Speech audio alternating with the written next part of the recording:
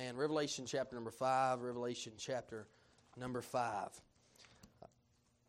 All right. I don't know. I mean, sometimes I put out, it's dangerous. It's dangerous. Hear me. It's dangerous when you put notes in your Bible when you typically don't. But I have notes in my Bible tonight, so it might be long. We might be in here till 9 o'clock.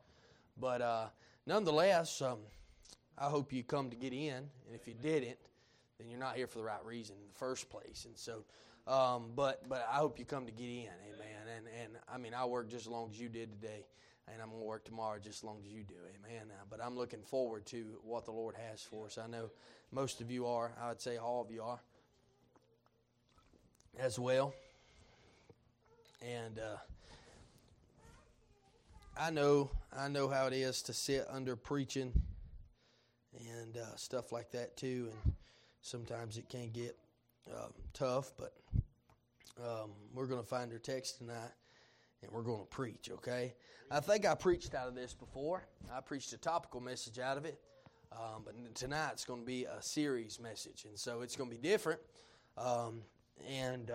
It's going to get a lot deeper, okay? This will be the deepest one I've got into so far. And it took some time to get this, but the Lord helped. And tonight I'm going to preach with the Lord.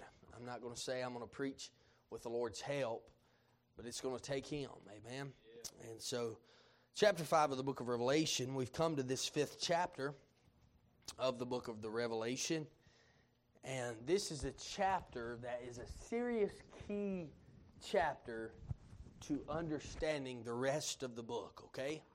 This is the pivotal point. From this point forward, things are going to change. From chapter 4 forward, things changed because it went to the things which are to be hereafter.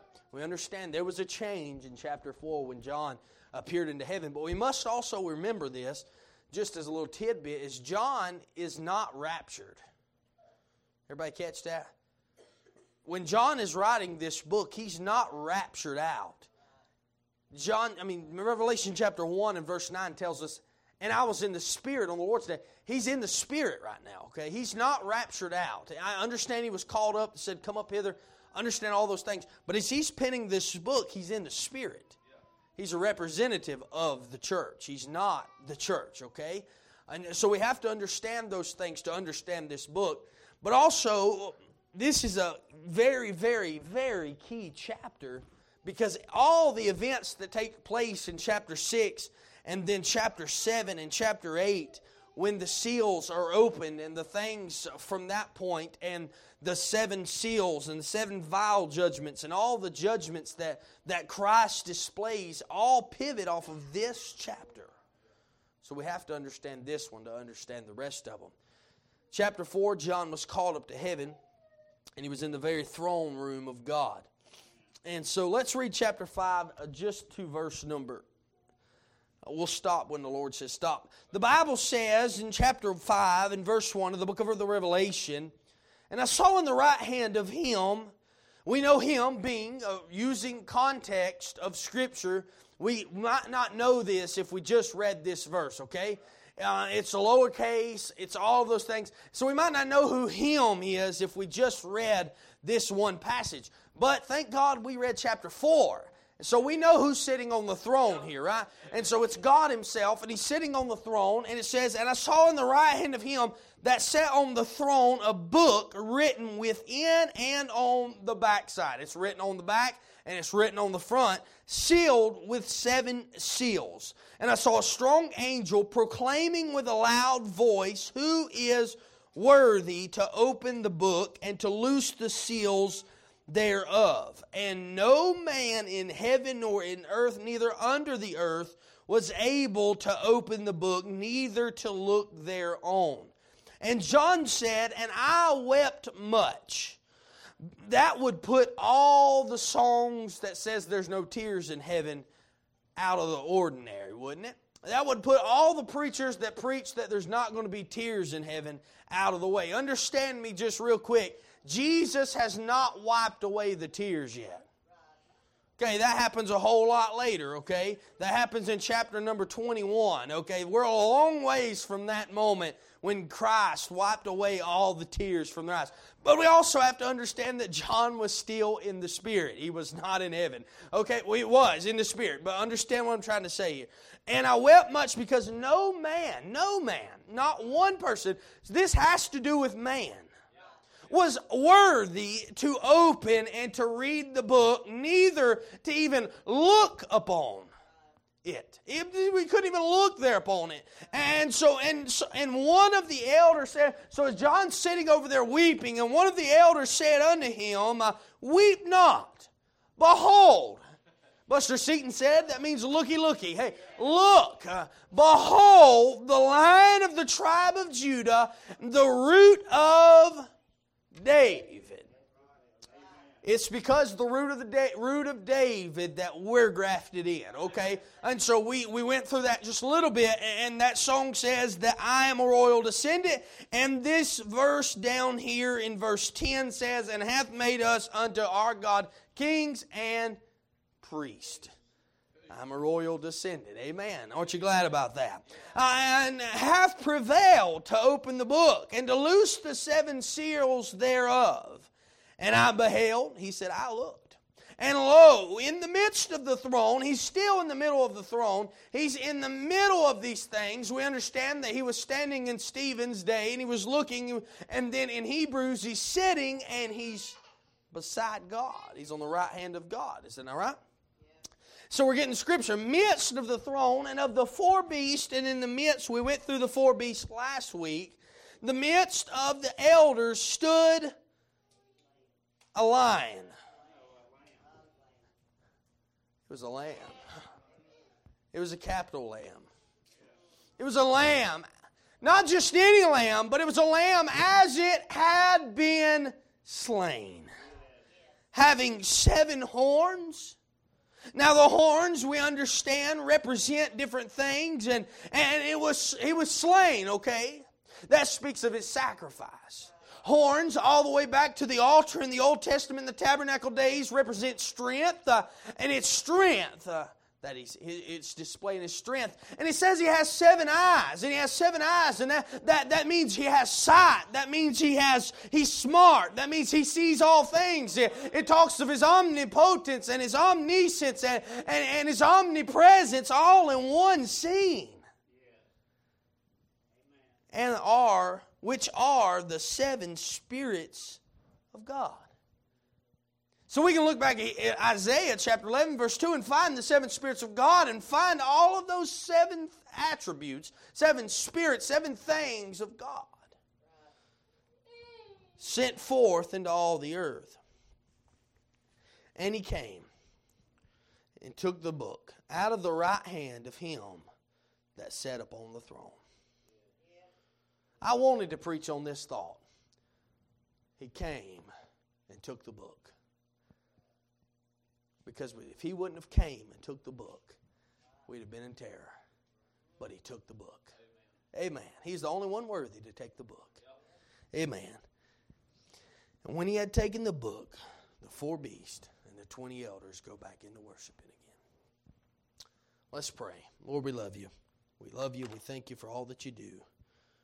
We ask you, God, to help tonight. We need your help. We love you and we praise you and we thank you for all that you do. Thank you, Lord, for taking the book. We ask you, dear God, in the name of Jesus, to just help us. In Jesus' name, help each individual. Amen. So we look back at chapter 4, and John was standing in the very throne room of God. That's a place where the 24 elders was. That's the place where the 4 beasts were. But it's also the place that it didn't say that they changed places. We're still in the very throne room of God, right? Just in chapter 4, it's set out as a courtroom. Now it's set out as something a little different. There's things that's getting ready to take place here that are prominent to the rest of the whole Bible. And so he's standing in chapter 4 in the very throne room of God, and the scene there is excellent, and everything he sees is just excellent. And he's seen the one that was sitting on the throne, and he's seen him in that time. And by the way, chapter 4 and verse 2 tells us, and I was in the Spirit. And so that's another thing we need to catch hold of. But he said there was a throne set in heaven. One sat on the throne. He that sat was to look upon like a jasper and a sardine stone. And we went through all those things, and there was a rainbow round about the throne. The first rainbow said that God would never flood the earth again. It was a promise. It was a promise also, which I did not add last week, but it was also another thing that we can think about, is that there was a promise given to all the beasts in that day that said that he would never flood the earth again. Right? And then the beasts are there, and he's telling them again, hey, I'm not going to flood the earth. There's something about the earth here. So just hang tight. But he said, so the scene there, as we see it there in chapter number 4, the scene is very excellent. And then we read on a little farther and find where they're worshiping the Lord and they're bowing down before Him. And so I would say that the shouts, they are everywhere. They're everywhere. And the sovereignty there is exalted. He's lifted up because why? It's all about Him. It's nothing about the ones around the throne. It's not about the ones that are kneeling before the throne.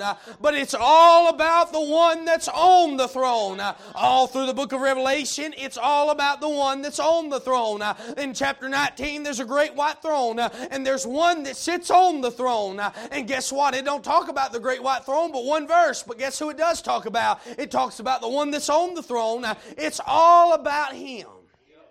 Amen, friend. And so then, as we come to chapter 5, the sights and the sovereignty hasn't changed at all. He's still the same. In chapter number 5, He's still sitting on the throne, and the sights are still excellent. As we see there's many sights, but however, the shouting has now turned to searching and sorrow. Why? One unknown writer said this: the little book, the little 7-sealed book in the hand of the one on the throne contains the secret of the chapters which follow and is the key which opens the entire book of the Revelation. As I read this over and over and over, and I studied, and I come to the conclusion that this definitely is true. It is the middle. It's not the middle, but it is the part that matters, and all of it matters. But it's the part that everything pivots on. That if we make one mistake, you don't think I feel nervous right now. But if we make one mistake in the context of the Scripture here, we'll mess you up the rest of the way. So I do not take it lightly to preach on such an important passage of Scripture, but I need you to pay close attention too.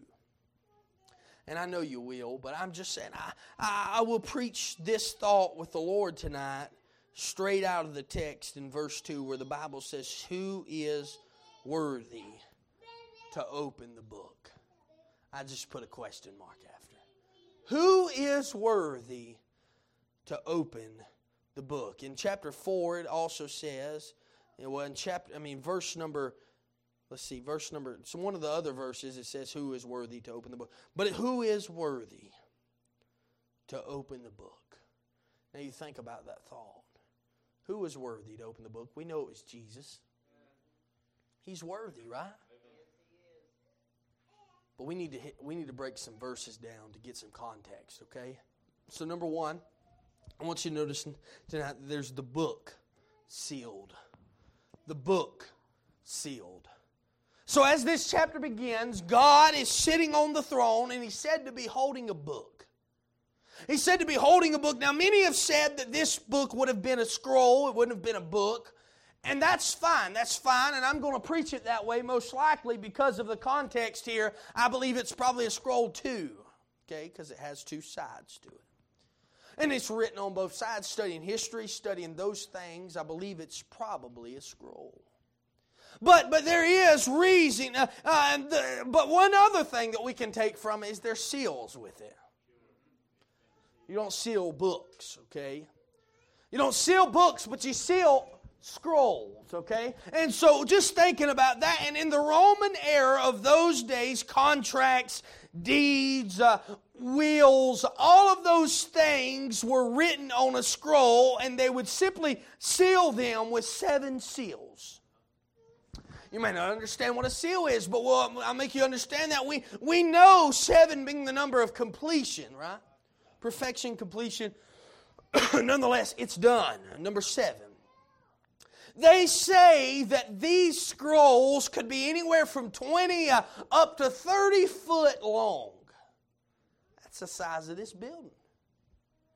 And so it's big, and they're rolled up, and the page would be written upon. It would be rolled up, and it would be signed in front of at least one witness, and it would be sealed with either clay or wax, okay? And that means it's just a little seal. Some people still seal envelopes today. And so there would be a seal on those, and so on, and however many, there would be obviously 7 of them, and the 7 of them would be there, and they would roll up one, and they would seal it and sign it and fold it, roll it up, and then the next one they would roll up and seal it and sign it, and so on 7 times. You get where I'm going there. And so we will, as the scroll would be unfolded, each seal would have to be broken at each section. And so we'll watch this take place in the next few chapters as Christ breaks open the seals. But we're not there yet. We'll watch it take place though. But 3 witnesses were required to open the seals in those days. 3 witnesses. That's ironic to me. I just thought about that. Isn't that ironic? Who is 3 persons in one? The Father, the Son, and the Holy Spirit. Man, He has the ability on Himself to open it. He's worthy, amen. And He's worthy, and we know the last, I understand. But He's worthy in one, but 3 witnesses had to be present to open it. I believe this scroll had some specific meaning to it. And I want you to notice that number 1, the book, and its type. The book and its type. So as we read these verses, what type of book is this? What is this book concerning? What is it? What is it? First, I believe it has something to do with man. Right? Mentioned that earlier. Second, it has something to do with the earth. In Revelation chapter 6, the first scroll, second scroll is open, and as they're open, the seals of this scroll began to be opened, and the contents, or what's on the inside of the scrolls, are read. And when they are read, they reveal what will be happening on this earth during the tribulation period. There'll be judgment. And so as it is, and then thirdly, it seems that this scroll has something, and going back to scholars and all that, it seems this scroll has something to do with redemption. Now, you say, well, we didn't read that, but we cannot conclude there. We can't just conclude there. We understand that the saints afterwards, and the 24 elders and the 4 beasts, they start worshiping, the 24 elders start worshiping the Lord over redemption. I mean, we could go down and read it right there, but we're not going to. But worthy is the Lamb that hath power to receive. And so we can read that He has redeemed something, and they are worshiping Him for redemption. But we can't conclude there because that just doesn't give us enough biblical evidence. We just cannot conclude just there because they sing about other things too. They sing of His power, they sing of His glory, they sing of all those things. So we can't just conclude at that part, but it seems to have something to do with this. When Jesus take this book, He is praised for His redemption work. Many Bible scholars have come to the conclusion that this book deals with redemption. And so I believe to understand redemption, we need to look back in the Old Testament. To understand what redemption is, and I do want you to know there, the word redeemed means to buy out. It means to buy, that ought to make us all shout for Him. It means to buy out because He bought us with a price. I'm just telling under the Old Testament law, there are three things that could be redeemed. Not going to read the verses. But there's three things, I'll tell you the verses and you can read them, but there's three things that could be redeemed under the Old Testament law. The first thing that could be redeemed, according to Leviticus chapter number 25, verse 47 through 55, the first thing that could be redeemed is a servant. A servant could be redeemed. A man could sell himself into servitude. If he had no money, he could sell himself as a servant. However, a near relative of him could buy him out from his servitude. From being a servant, could buy him out. And so that person that bought him out would then be called the kinsman redeemer. It's a kinsman thing. Somebody had to be, we can see it throughout the Bible where people bought somebody out. And then not only could a servant be redeemed in the Old Testament, but also a wife could be redeemed. We can partially look at this. Partially. We cannot implant this all the way, but partially we can look at this in the life of Gomer and Hosea. Partially. But what would happen if a woman was left as a widow? That's where Gomer doesn't fall in the scene. She just left. But if her wife left, if a husband died and she was a widow with no male children, a close relative or close kinsman of her dead husband could redeem her and her husband's inheritance by paying a redemption price. Where we can clearly see that at is in the book of Ruth. You look through the book of Ruth and you'll find that, but the scripture to that under the law is in Deuteronomy chapter 25, verse 5 through 10. But this is seen in the book of Ruth. And Boaz paid the price to redeem Ruth and her dead husband's inheritance. So a wife could be redeemed. And another thing, last thing that could be redeemed is land. Land could be redeemed according to Scripture. If a man lost his land, a near relative could buy it back, redeem it, and in that he would keep it in the family. That was the purpose. Leviticus 25:25. And I believe overall this is shown in Jeremiah chapter number 32.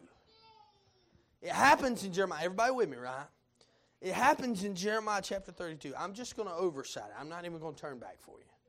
But Jeremiah's uncle has lost a piece of land. He's lost a piece of land, and Jeremiah's cousin, Haniel, I think is something along how you're supposed to say it, comes to Jeremiah and asks him, and Jeremiah's in prison, and he asks Jeremiah to buy back the property that his father lost. Verse number 8, I think. Ask him to buy back the property. And Jeremiah does this, and he records it in a scroll, and he seals the scroll. And so in that time, and so he does all of that transaction and puts it in a scroll, and he seals it up in verse number 10. And from what I have read, they would record the information related on the redemption, on both sides of the scroll. Both sides. It's getting interesting. Now, on the inside, they would write the reason the land was forfeited, was why they lost the land. And on the outside, they would write the terms of the redemption. what could take place, and apparently they kept 2 copies of this transaction, and one was open to the public for all to read, and another copy was kept sealed up. Verse number 10 and verse number 11 of Jeremiah 32. I've read it. You can read it yourself. But these scrolls were laid up in the temple, and they would be put in earthen jars for safekeeping. Man, this is just so deep. I have to go in the rate I'm going. Verse 14 is where it tells you that. They were kept in an earthen jar, and Jeremiah serves the function there of a kinsman redeemer for the property that belonged to his uncle. Remember how I told you before we even started preaching tonight that we lost something on the fall of Adam? What's the first thing that happened after? We understand snakes began to not crawl. They began to slither rather than crawl. We understand that briars came. I always thank Adam. Man, I was out there sweating today, and I said, thank you, Adam, man. Thank you. And because simply the fact is that the sweat of the brow came from that fall. Briars came from that fall. Thorns and thistles, the Bible says. Plowing came from that thought. For there's many things that came from that fall. But Jeremiah serves the function of his uncle, so redeeming that property. So I believe what we're witnessing here in Revelation chapter number 5 is the heavenly version of what men did in the Old Testament times under the law. And if you'll notice, the book God holds in verse number 2 has 2 sides. Right? I mean, it has 2 sides, and it's written on both sides, written within and on the back side. Verse number 1, actually. So it's written up, and it's sealed exactly like a deed is sealed. Right? We understand. We've used Bible. We have not used no commentary. We've used Bible to interpret Bible. It's written on both sides, and the only thing that you can find in Scripture that's written on both sides is a deed for property. Right? You look it up. I promise you, I've searched Scripture high and low. And it's written on both sides, as Jeremiah tells about it. So I believe that's the book, and that's the type of book we're talking about. A deed, if you will. Is everybody all right? I know what time it is. 8:30, by the way, just so you don't have to look. And secondly, I want you to know not only the book in its type, but the book in its topic. I'm going to speed up in a second. I believe I've come to the conclusion that the book that we see here is the title deed to the earth. And I understand Christ already owns the earth, and you have to also understand that when man sinned in the Garden of Eden, sin entered into the universe then. And man fell that day, and God's creation came under a tragic curse, and we'll never know the full extent of which sin has ruined creation. But we do know that when Adam fell, creation fell too. Here's the problem, though. When God made man and placed him in the Garden of Eden, God gave man dominion over all the earth. Right? Genesis 1, verse 27 and 28, He gave dominion over all the earth. And when man fell, He gave His dominion over to Satan to become the God of this world. 2 Corinthians 4:4. He freely gave His will over to Satan in that time. And when God sent Jesus to redeem mankind on the cross, the blood of Jesus redeemed fallen sinners. But it was and is also sufficient to break the bondage of sin over all of creation too. How now? I'm getting ahead, but you tell me how in the millennium reign after Jesus comes down and slews them all as the horses' bridles are filled as He does that with blood. You tell me why the lamb and the lion are laying together. Because the creation has been redeemed. And so there's many different things that we can look at. When God said that it was enough, but understand me here, every realm which came under the curse of Adam's sin must be delivered by the redemption of the second Adam. Romans tells us of a second Adam. And Adam types Christ in His love for His bride by freely becoming sin for her because He loved her. Right? And so I tell you is that the second Adam bought back everything that the first Adam lost. Hallelujah. So I believe this book in the hand of God is written within and it's written without. Or on the inside is the tragic story of sin, tragedy, death, failure, and defeat. And on the outside are the terms of redemption for that. Amen, friend. And if we could read these terms, we'd find that the Redeemer must be one who is willing to redeem and one who is worthy to redeem. He had to be a kinsman. Amen, friend. Hallelujah. There's a book sealed. Secondly, there's a burdensome search. There's a burdensome search. We read in verse 2, and I saw a strong angel proclaiming with a loud voice, who is worthy to open the book and loose the seals thereof? And you go, we have now seen a little information regarding the type and the topic of the book and that John saw in the hand of God. And for the next few verses, this scroll, this book, is front and center in heaven. It's an important book. And a search is being made on who is worthy to open it. Who is worthy enough to open the book and to break the seals and to read the book. And who is? So notice number one, the demands of this search. It says, who is worthy to open the book and to loose the seals thereof? There's one word in there that says that there are demands with this. Worthy. Right? It tells me there's a demand with it. The person has to be worthy. There has to be one worthy. And notice that the angel did not say, who is willing to open the book, but he says, who is worthy to open this book. I tell you, there have been many men down the ages that were more than willing, but none of them were worthy to rule and reign. And to rule and have a total dominion over everything and have control of it. But there is one who's worthy. But I tell you is that there's many who are willing. We can look back in history and find there were many who were willing to have dominion over the earth. Alexander the Great conquered the world, known world, in such a short time. And by the age he was 33, conquered the whole world. And he wept, not because he didn't conquer the whole world, but because there was no more world to conquer.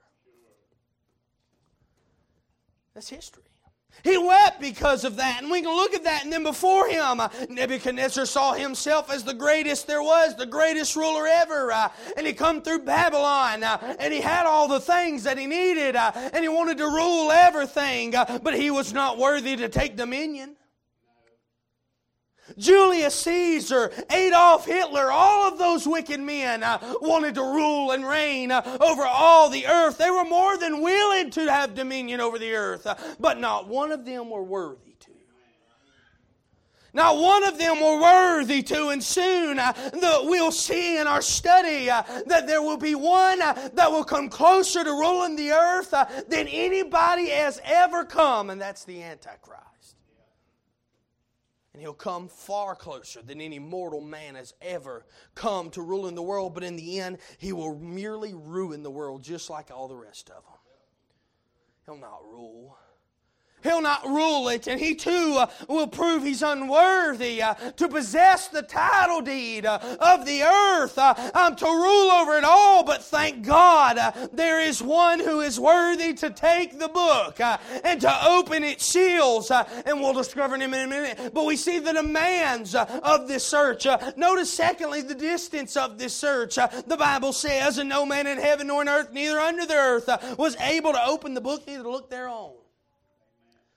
This was hard to alliterate, by the way. I almost didn't, but the Lord gave liberty, thank God. But the distance of this earth, a search is made throughout the universe for one man who is worthy.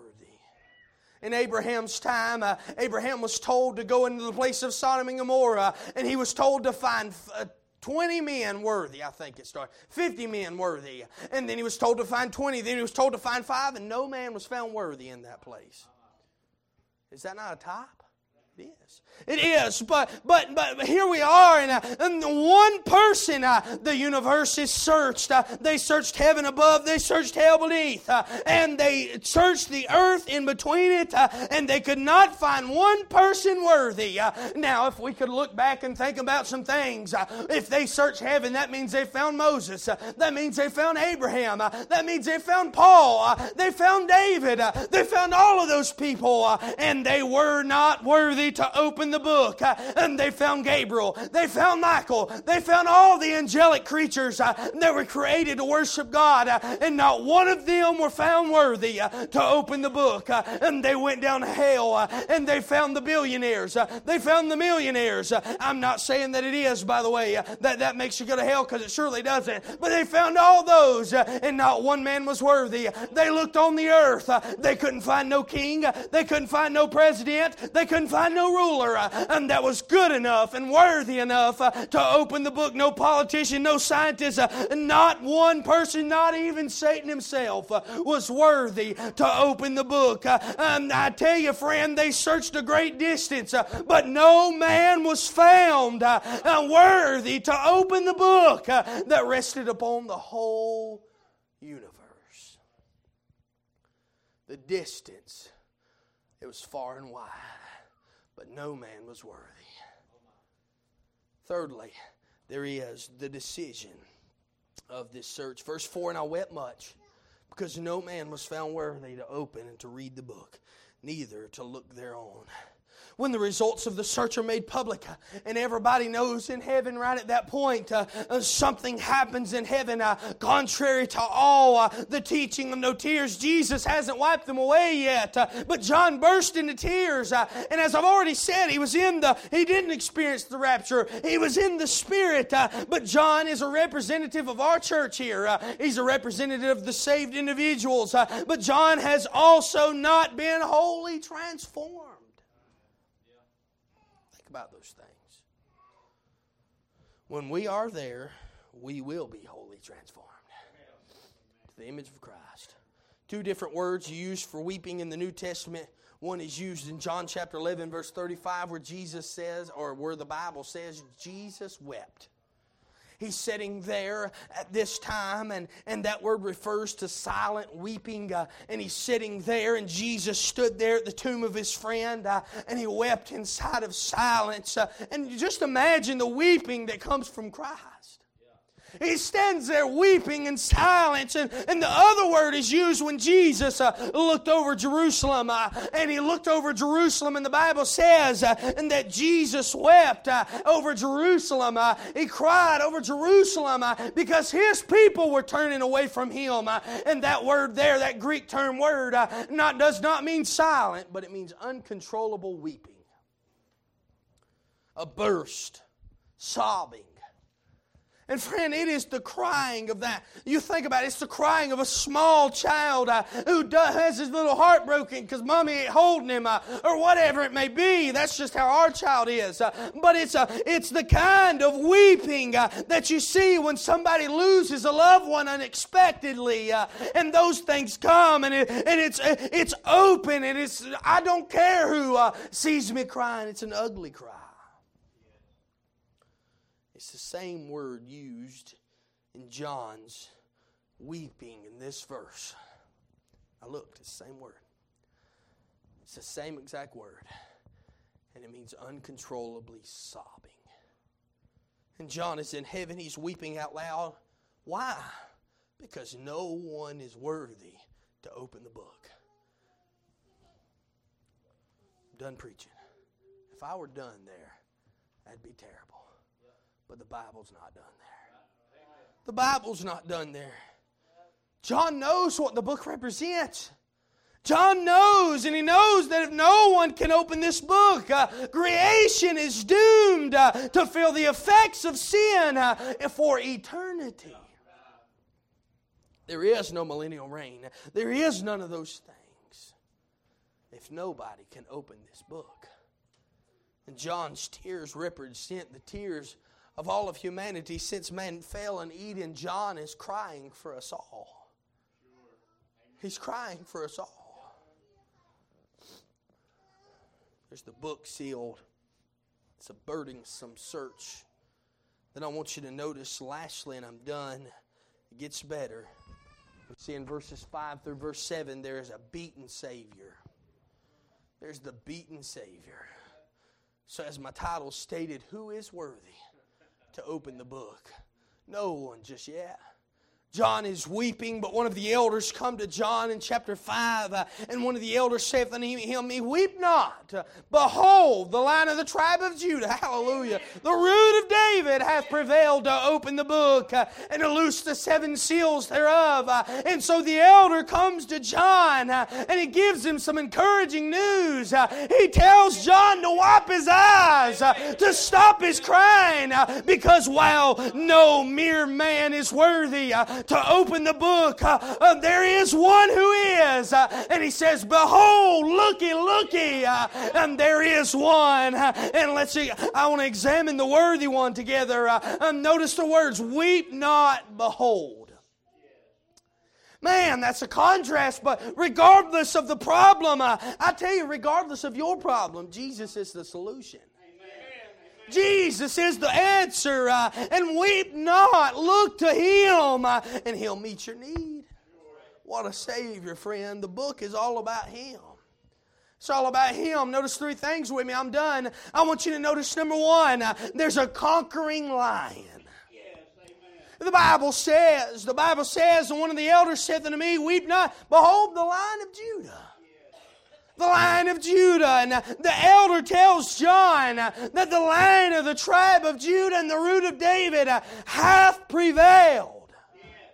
And when John hears the title, Lion of the tribe of Judah, I'm sure he immediately understands what he's talking about.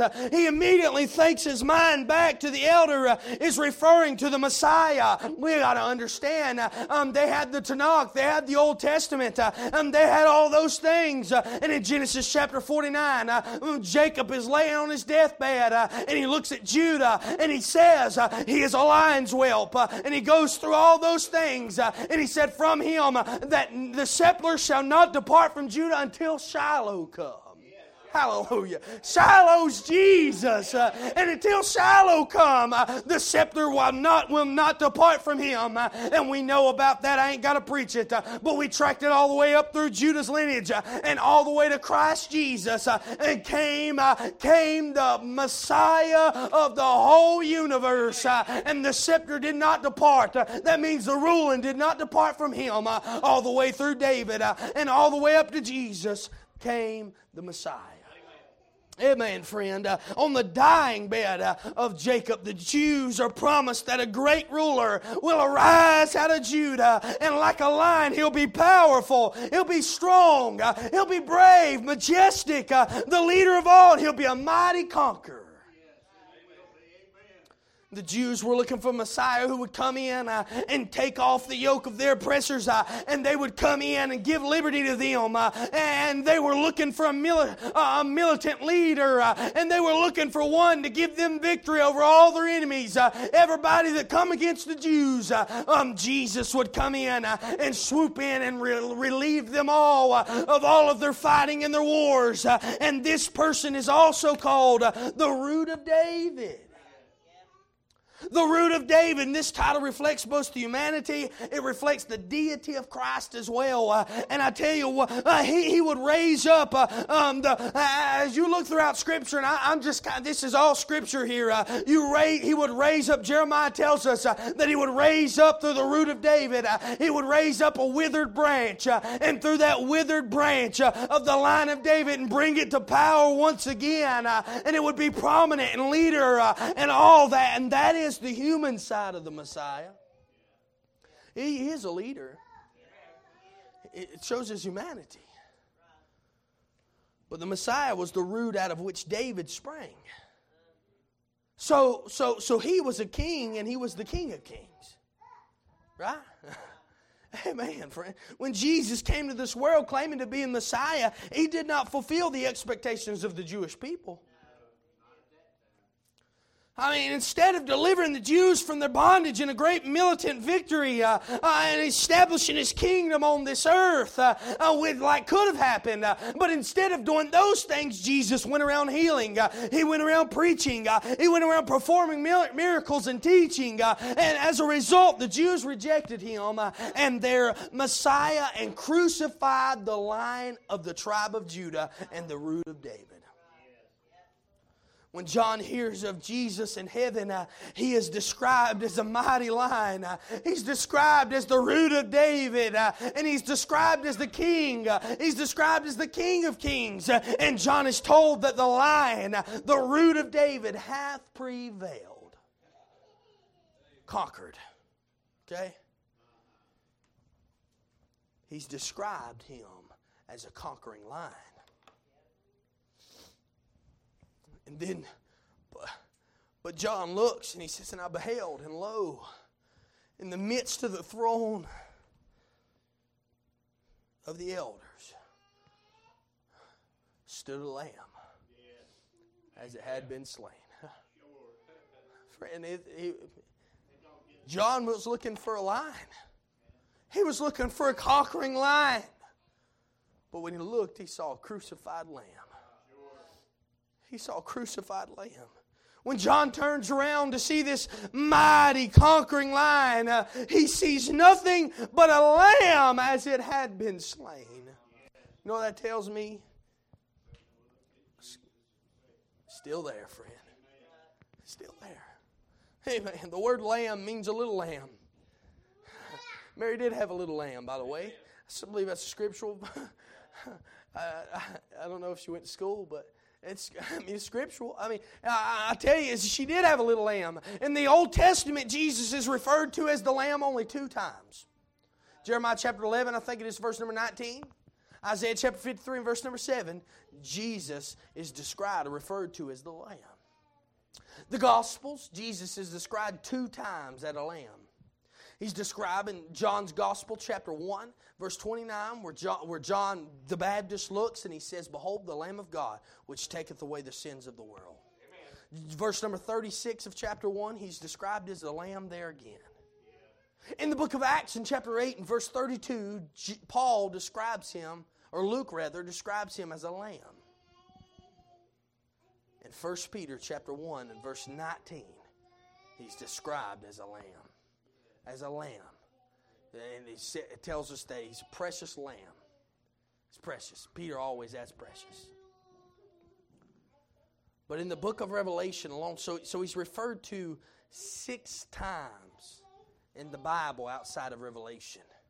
But in the book of the Revelation, he's described 27 times as the lamb. He's not displaying lamb likeness. He's displaying lion likeness, right?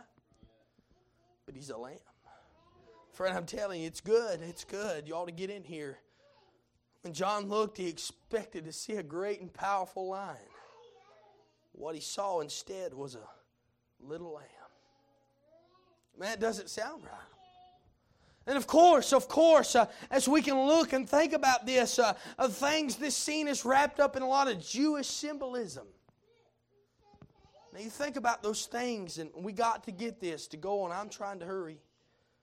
With this image of the little lamb, I'm reminded of the Passover lamb. In Exodus chapter number 12, there's a Passover lamb, and the people of Israel are instructed to select a perfect lamb, and one without blemish, one without spot. That's what 1 Peter 1:19 says, by the way. Without blemish, without spot. And they were to take that lamb into their home. They were to nourish that lamb, and they were to care for that lamb for 7 days.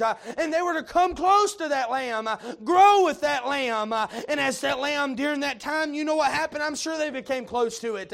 I'm sure they became close to that lamb. And they were to take the lamb on this prescribed day, and they were to kill that lamb, and they were to go and they were to roast its little body, and they were to eat that lamb. And when the people did this, they were to put the blood on the doorpost, just like the cross. Amen. And when the people did, they were promised they were going to be spared from the death angel, Jesus, when He come through. We sing the song, I will pass over you when I see the blood. And don't you know, I mean, you just think about it, the Egyptians would be saved from the judgment of God if they had the blood applied to the doorpost. There's a lot in that, but I'm not going to get into it. But don't you know that it probably broke that family's heart when they had to kill that little lamb?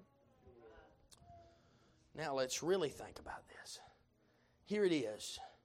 This little dead lamb. In this little dead lamb, the Israelites were given a powerful picture of what the Lord was going to do someday through the Redeemer He was going to send to this world. What was going to take place later on, and just as that family would have to kill that lamb, and God was going to send His only beloved Son, and He was going to hang Him on a cross of Calvary. And friend, just as that family would kill their lamb, God would judge His darling Son on the cross of Calvary. And friend, on how it must have broken the Father's heart. I believe it did. I know it pleased the Lord to bruise Him. It's just because He loved you. Amen. But people would reject Him. They hated Him. They hated Him, and they crucified Him on a Roman cross, and how it must have broke the Father's heart to judge His Son in place of the sinners. Man, that breaks my heart to think about. And some of y'all just don't seem like it is, but I'm telling you, He laid your sin on Him. I stay here all night. Friend, I tell you, it was on the cross that heaven won the greatest victory of all time. They were looking for a lion that would win a different kind of victory. But friend, the ones that are looking to Him now are looking for victory over sin, and victory over death, and victory over hell, and all of those things. And heaven won the greatest victory. We're told that the lion, the lamb, has prevailed. The word prevailed means to carry off the victory. And just because Jesus is a lamb does not mean that He's weak. Jesus carried off the victory at every possible turn in life. We can look throughout all of Scripture and find that He carried the victory away. We can look at Matthew chapter 4. He's carried off the victory at the Mount of Temptation. And we can look there in Matthew 26, there where He carried off the victory in the Garden of Gethsemane. Satan thought that he would fail there. Satan thought he would fail in Matthew 4 when he was tempting Him. And Jesus said, "It is written, man shall not live by bread alone, but by every word that proceedeth out of the mouth of God." And then He carried off the victory in John chapter 19. In verse number 30, Satan thought that he was nothing but a fool, but he said, "It is finished." And then we go to the grave, and we look in the grave, and He carried off the victory when He rose from the grave. The angel of the Lord that was sitting there said, "He is not here, for He is risen." And friend, I tell you, Satan thought that Jesus was finished, but Satan thought he had defeated Jesus when Jesus Jesus died on the cross, and I bet you hell must have had a celebration as the broken, bleeding body of Jesus was removed from the cross and put in the tomb. And for 3 days, the demons and the devils of hell must have shouted in glee and happiness, and they celebrated what they thought was Satan's victory over the Lord Jesus Christ. And they don't know it all, friend. But when anybody with me tonight? But when Jesus went to that place and in the cross, God displayed more power and glory than He did in all of creation. Amen. And when Jesus cried, "It is finished," it was far greater achievement than when He said, "Let there be." Amen, friend. By the way, Jesus didn't cry, "I am finished." And we've said that many times. But Jesus called the Lamb 27 times in the book of Revelation. And Satan, the Lamb's enemy, is described as a great and red dragon in Revelation 12. And Satan's power is described as massive. And he masses a great army, a huge army, and a great demonic army. And all intend on defeating God. But heaven's response to this display of all this power is to send a little lamb. Friend, I thank God. When a nation chooses a symbol, they usually choose an animal that suggests power and authority. We have the eagle. The lion is a symbol of Great Britain. The bear is a symbol of Russia, and so on and so on. But when heaven looks for a symbol, it chooses a slain lamb. A symbol of meekness, submission, gentleness. Friend, I tell you, a little lamb won the victory. And because of that, He's worthy to take the book. Amen, friend.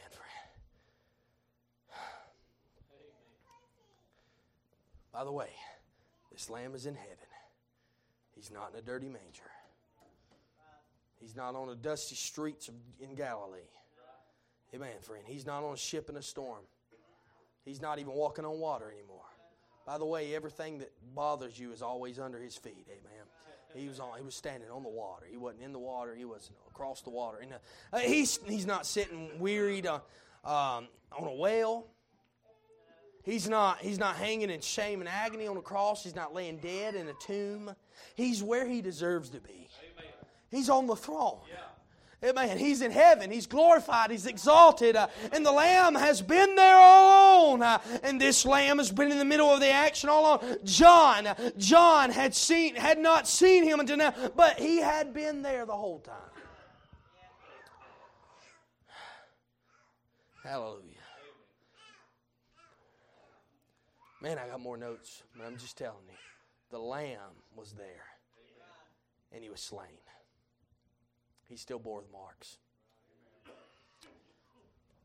We see the marks of His suffering in heaven. Jesus will bear the wounds of the cross. I don't know what for, but I would say maybe as a constant reminder of what He did for us. Amen.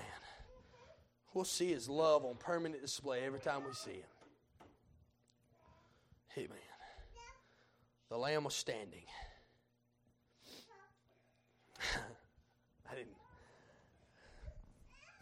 He's standing in the midst, by the way. It's amazing. He's all wise. He's all knowing. He's omniscient. Nothing escapes His gaze, friend. All right. We see a conquering lion. We see a crucified lamb. We see a completing Lord. And He came and took the book out of the right hand of Him that sat upon the throne. The Lamb takes the book out of the hand of God. And hallelujah, He took the book. Knowing what the book is now, we know that this means that the Gentiles have lost all hopeful power. It means that the Jews have lost and completely been completed. They're destroyed with their idolatry and their apostasy. We understand that it's over religious and secular Babylon, defeated because He took the book. We understand that Satan is completed because He took the book. Amen, friend. If He would not have took the book, it would have been all over for us.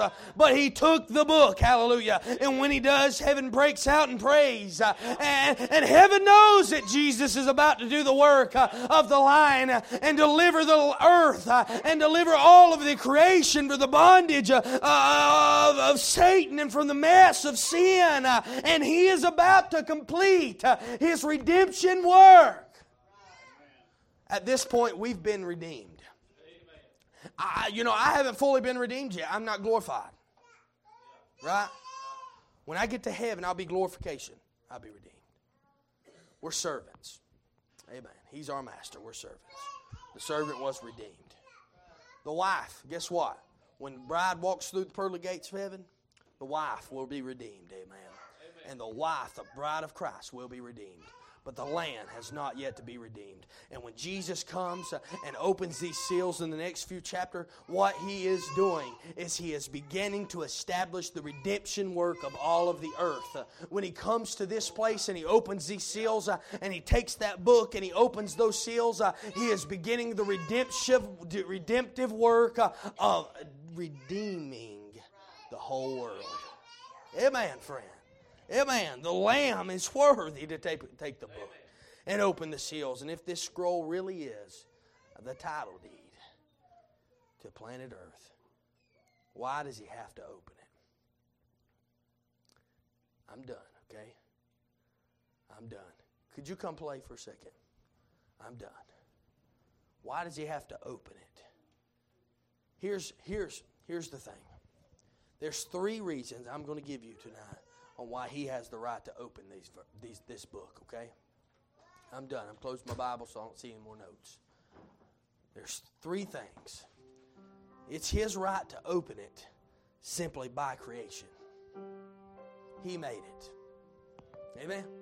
It's His right to open the book, the deeds of all of the earth, because He made it. It's His right. It's His right by creation. It's His right. The world is His right by creation. The world is His right by Calvary because He paid for it. Amen, friend. The world is His right by conquest because He will retake it one day. Amen, friend. One day in heaven, the Lamb will take the 7-sealed scroll out of the hand of the Father. And when He does, it will be signaling the beginning of the end for sin and for Satan and for all of the damnation upon this world. And on that day, Jesus will receive glory. He will receive all power. He will receive everything. Always. There'll not be another stumbling block in the walk of God.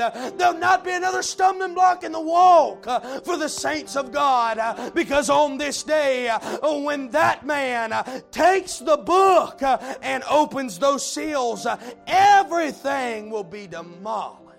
1/4 of the earth will be completed, and then we'll go on and we'll find that the ocean will be turned red in blood, and the fishes and so many things will be destroyed. And friend, I want to plead with you tonight, if you're lost in this place, you better get right, because you might be that one. And I'm telling you tonight, you need to hear me when I say this.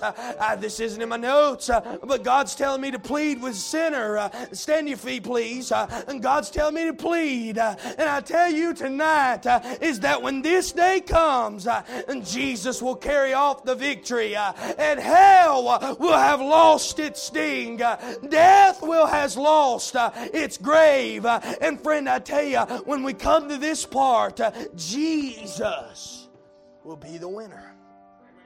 The winner of it all, and those who know Him as their Savior tonight are winners. Winners. We have the victory through Jesus Christ.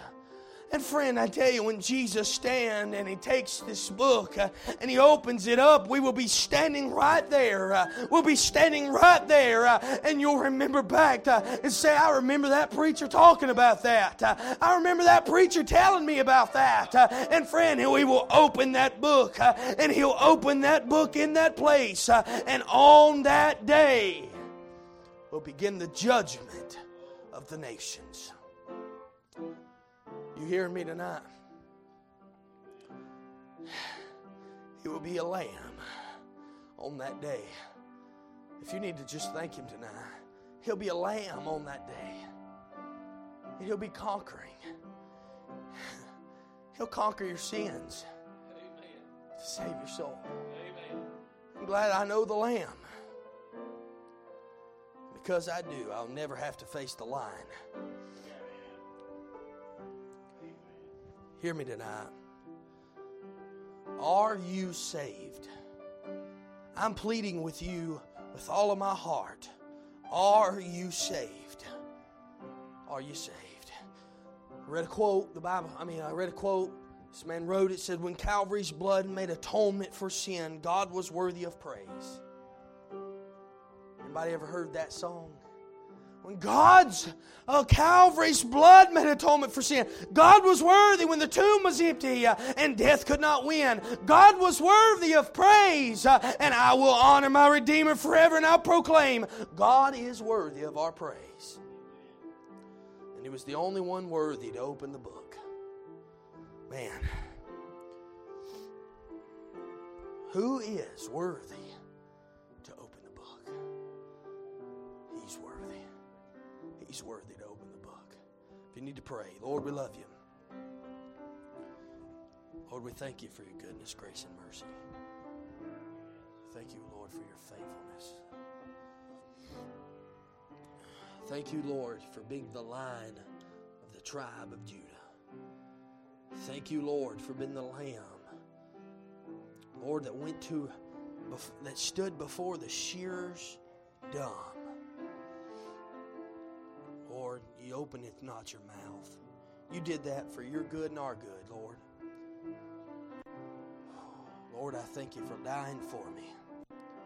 Lord, I thank You for Your precious word that we can look into tonight and understand clearly. Thank You, Lord, for Your redemption process with me. Lord, I thank You, God, for the redemption process for all these people. Lord, for sending Your Son to die for us, Lord. We're unworthy, we're undeserving. But thank You, Lord. I ask You, dear God, in the name of Jesus, Lord, to take these words, let us hide them in our heart. Lord, that we'll live by them. Lord, that we'll look forward to them, Lord, long for them. Lord, that we can look to You and say thank You for being the Lamb of God. Lord, not only the Lamb of God, but the Lamb of God that taketh away the sins of the world. Thank You, Lord, for taking my sins away, for casting them as far as the east is from the west and farther, Lord. Thank You, Lord. We love You. Thank You for the privilege to preach tonight. Help these people. If anyone is here lost, Lord, under the sound of my voice, I pray You deal with their hearts, Lord. Give them a restless night. I love You in Jesus' name.